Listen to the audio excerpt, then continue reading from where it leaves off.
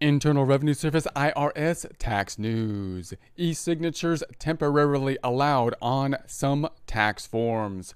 COVID tax tip 2020-116, September 9th, 2020. Taxpayers are encouraged to e-file forms this year whenever possible because of COVID-19. To protect the health of taxpayers and tax professionals, the IRS is temporarily allowing the use of digital signatures on some tax forms that can't be filed electronically.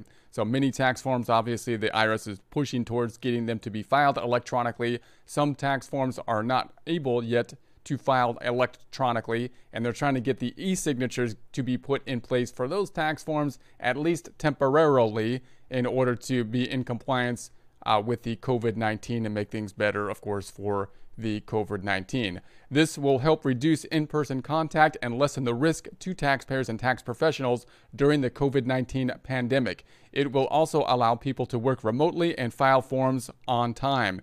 Here is a list of additional forms that can be submitted with digital signatures if they're mailed by Thursday, December 31st, 2020.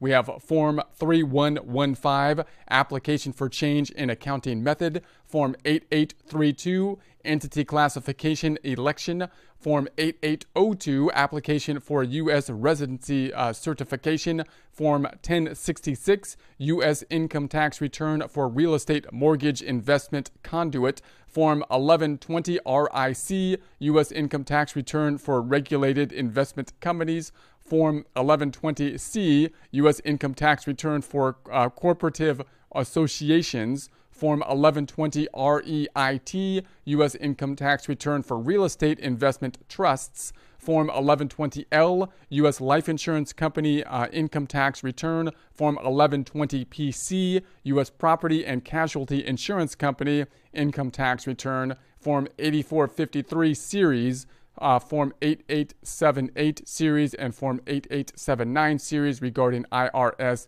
e-file signature authorization forms. There's a link to those forms here. There'll be a link to this in the description.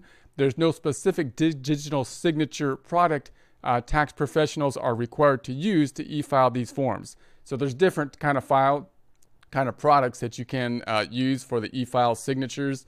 So you can research on that. They're not giving any specifics in terms of one particular product that is going to be backed or by the IRS for the e-file signatures.